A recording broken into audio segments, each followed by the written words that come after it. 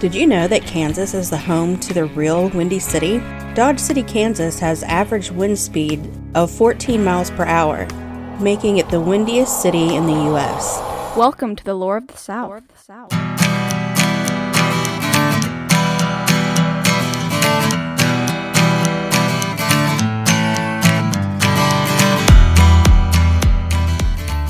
Hey y'all, welcome back to Lore of the South with me, Kelly Cruz. How's everybody's spooky season going? Y'all know I love ghost stories and the like, but I've never been a huge fan of horror movies. Now, I do like thrillers and sci-fi, but to me, a lot of horror is like a gory Hallmark movie, predictable and cheesy. But this year, partially for the sake of this podcast, and so that I have recommendations for y'all, I've been watching some spooky stuff. I watched Haunting of Bly Manor. I think Sixth Sense and the others were way better. Then I watched Hereditary. It took me 3 tries to make it all the way through that hot mess. I know some people absolutely love that movie, but it was just sad to me.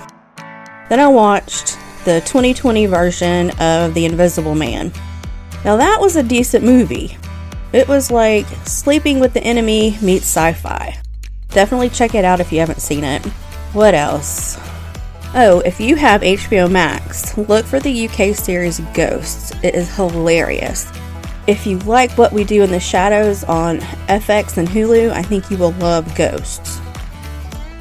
I put another post out on social media asking y'all to choose this week's topic. Y'all unanimously voted for Wild West serial killers. And y'all, be prepared and forewarned. Like the title of this episode says, it's bloody and it's murder-filled. So here we go with episode 28, The Bloody Benders, America's first serial killer family.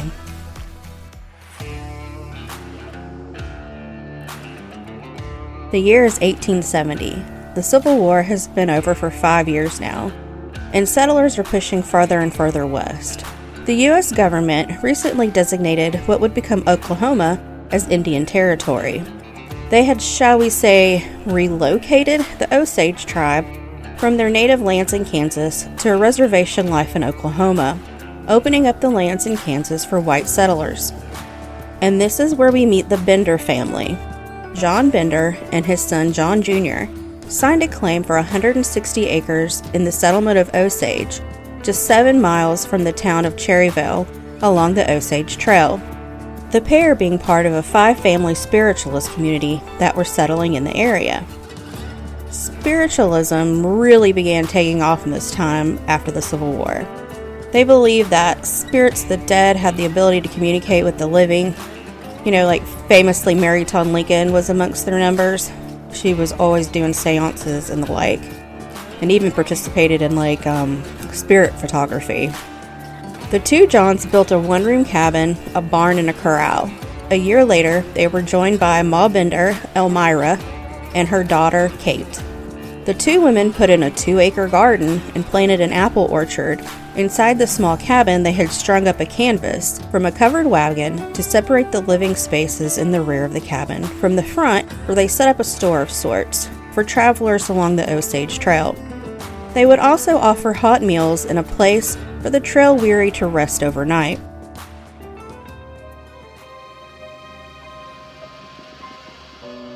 The other members of the community noted the oddness of the family, especially the parents of the group.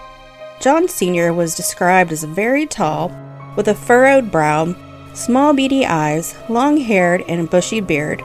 The locals said he was a wild and woolly-looking man, aged about 60 years. His wife was thought to be about 55, was described as raw-boned ugly, with the personality to match. Her neighbors would take to calling her the she-devil. The pair both spoke in heavy, even guttural German accents, and were very hard for others to understand them. The pair stayed mostly to themselves, though it was spread about that Elmira claimed to have psychic abilities and could communicate with the dearly departed, as well did her daughter Kate. Kate and her brother were known as the friendliest of the Bender bunch, both of them described as fair of face, with auburn hair, and they could even be called attractive. John Jr. spoke with very little accent and in fluent English, though he did have the odd habit of randomly laughing at inappropriate moments, this giving him the title of the town's half-wit by the locals. Kate, though, was for a while the favorite of the family. She was very outgoing. She'd give speeches about spiritualism, free love, and was known to even speak on the sometimes necessity of murder. She would pass out flyers that advertised her medium abilities, and she'd offer up her services for seances. With her headstrong and outlandish thoughts, it wasn't long before the Benders' neighbors began to suspect the family of being Satanists.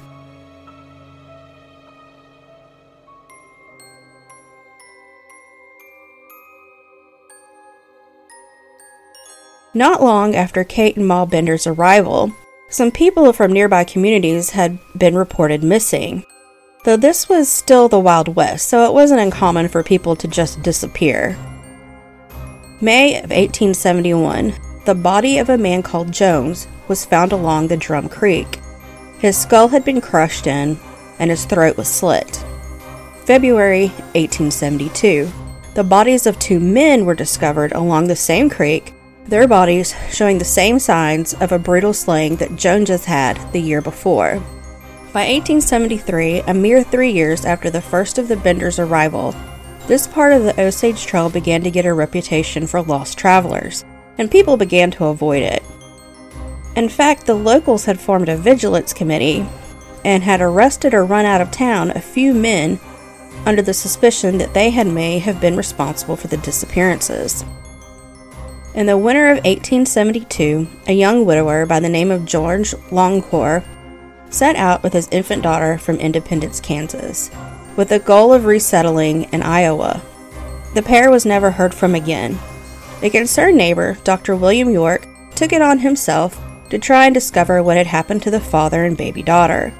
He set out along the trail spring of 1873, planning to question settlers along the way.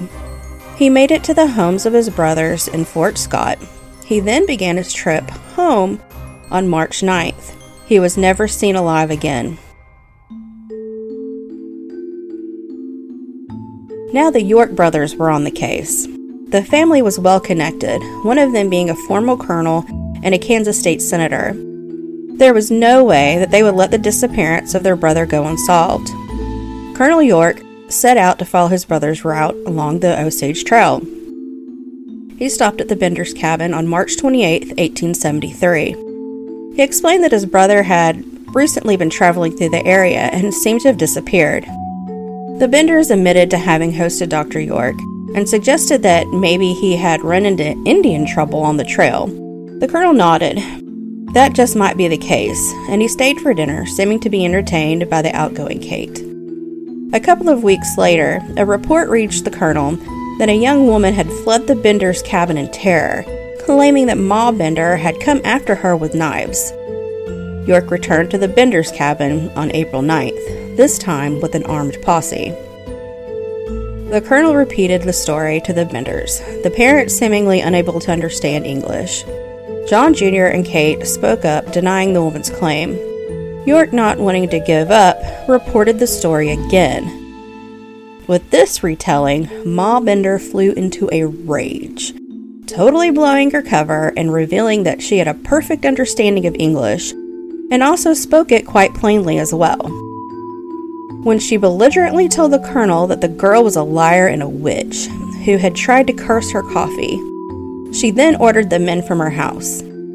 Kate then tried to smooth things over by offering to perform a seance for the colonel so that the spirits could help find his missing brother.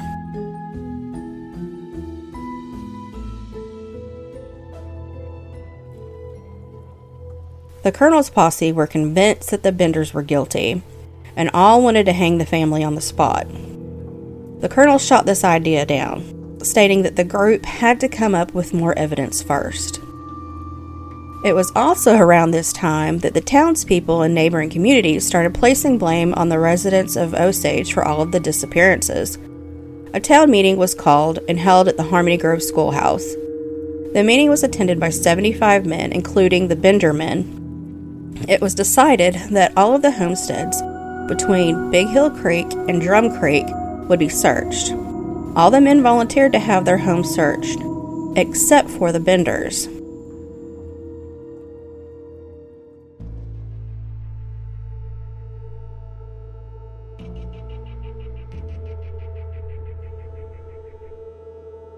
Three days later, a cowboy by the name of Billy Toll was driving a herd of cattle past the Benders' place. When he noticed the place look abandoned, upon closer inspection, he found that the Benders were gone and all of their livestock left unfed. He reported his findings in town. About this time, a series of bad storms came through and prevented any further investigations to happen for several more days. When the weather did clear, a couple hundred men, along with the colonel, all volunteered to go out to the Benders' cabin to search for evidence. Upon arrival, they found the cabin emptied of all food and personal belongings. What they did find left behind was a horrendous smell of rotten decay. They traced the smell to a trapdoor in the floor that had been nailed shut. When they pried the door up, found a 6-foot deep, stone-slabbed hole that was covered in coagulated blood. It was then decided that the men would all gather around the cabin, lift it together, and move it so that the whole underside of the shack could be searched for human remains. None were found there, just the bloody pit. So the search party moved on to the land surrounding the cabin. One of the neighbors pointed to the vegetable patch, noting to the others that it always seemed to be freshly plowed. The men then used metal rods to puncture the ground to help locate possible graves. The first body to be uncovered was that of Dr. York. He was buried out in the orchard, face down, his feet barely covered by the loose earth. The men then continued to probe the ground until midnight, marking an estimated 9 more grave sites. The men resumed their gruesome task the next morning, where another 8 bodies were found. 7 from the suspected graves, and 1 body from the family's well, along with several dismembered body parts. All of the intact bodies showing the same killing method. Skulls bashed in, and throats were slit. Only 1 body was uncovered that didn't show these telltale signs. It was the body of a young girl who appeared to have maybe been buried alive. The search party became so enraged over their discoveries that they captured a friend of the Benders, repeatedly hanged him, then would revive him to better interrogate the man. He was ultimately released, though I'm sure he was severely traumatized. Upon further investigation of the cabin, a prayer book was found with a piece of paper with something written on it in German. They had it translated, and the paper had a few things listed on it. Johanna Bender, born July 30th, 1848. This being John Sr. Then it said, John Gebhardt came to America July 1st, 18... The rest was unintelligible. Next on the paper was the phrase, Big Slaughter Day, January 8th. And then lastly, the phrase, Hell Departed. After questioning a few people who had managed to survive their encounters with the Benders, their murder methods came to light. They would seat their guests in front of the canvas wall. Kate would entertain and distract the guest, while either the old man or John Jr. would hide behind the curtain and then would bludgeon their victim with a hammer.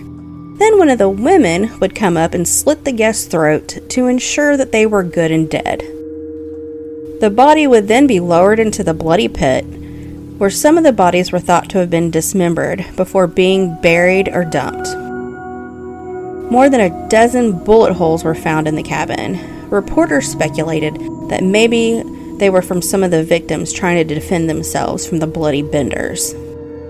Colonel York and the Kansas governor put up a $3,000 reward. In today's money, that is the equivalent to $64,809. It was a record for the time.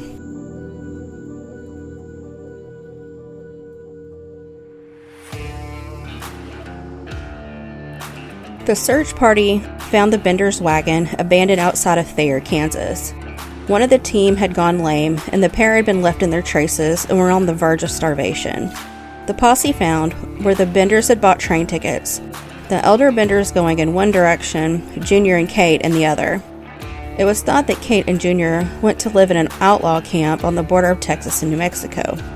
This lead wasn't followed, though, because most bounty hunters that entered that area never left it again. Another rumor said that John Jr. had died of apoplexy, aka a stroke. Several groups of vigilantes formed. One claimed that they had captured the Bloody Benders and killed the lot of them, shooting them all except for Kate, who they claimed to have burned as a witch before throwing their bodies into a river. Another group said that they had wiped the family out in a gunfight, then had buried their bodies on the prairie. Famously, Laura Ingalls Wilder reported that Paul had belonged to one of the groups and had captured the Benders. She said that the only comment he made about the events was that those people wouldn't be bothering anyone else ever again. Word of the grisly murders spread, and reporters and souvenir seekers swarmed the cabin and grounds from all over the country. There were so many souvenir seekers, in fact, that they completely dismantled the Benders' one-room cabin. They took everything from wood planks to the brick foundation to the bloody stones that lined the bloody pit. They even took apart the lining of the well. People are so weird. Over the years, different sightings would be reported. A pair of women were even arrested at one point, being mistaken for Ma and Kate.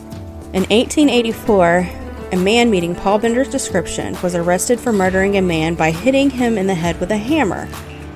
Word was sent to Cherryville so that someone could be sent up to identify the man. While in leg irons, the murderer cut off his own foot in an attempt to escape. He bled to death before the deputy found him.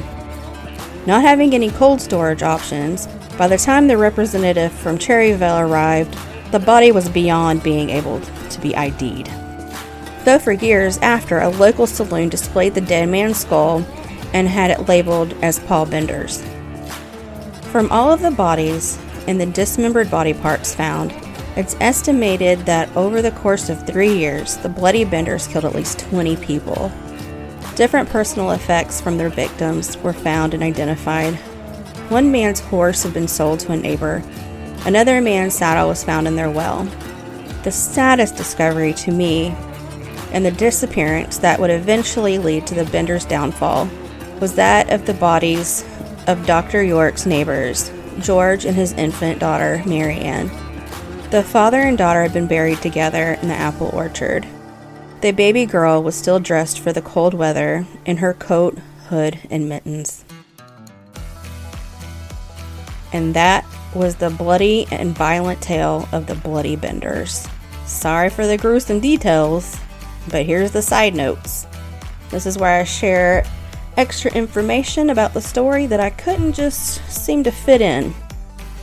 Come to find out later, the only members of the Bender family, and I'm using air quotes when I say family, y'all, that were related were probably Ma and Kate. Ma was thought to come from the Adirondack Mountains. She was a widow many times over, and that Kate was the only one of her 5 children that lived. It was also speculated that she probably killed those dead husbands and might have even killed her own children. As I mentioned earlier, John Sr.'s real name was Johanna Bender, or maybe it was John Gebhardt. That was mentioned in the note. Also, to top off this gruesome story, it's thought that the Benders profited very little from their murder spree. It's thought that this murderous group did it for the sheer joy of it. Or maybe it was ritualistic for them. I guess we'll never know. And I need to give a quick shout out and a thank you to my Facebook friend Heather, who suggested today's topic. Thanks, Heather. Let us know what you think on social media. Just search for Lore of the South on Facebook and Instagram. Try to post pictures to go along with each episode. And from this one, there's actually pictures of the Benders' cabin. So I'll be sure to share those. Maybe share your favorite episode with a friend. Leave us a 5-star review on Apple Podcasts. Also, be on the lookout for an extra episode this month for Halloween. And with that, we'll talk to y'all later on Lore of the South.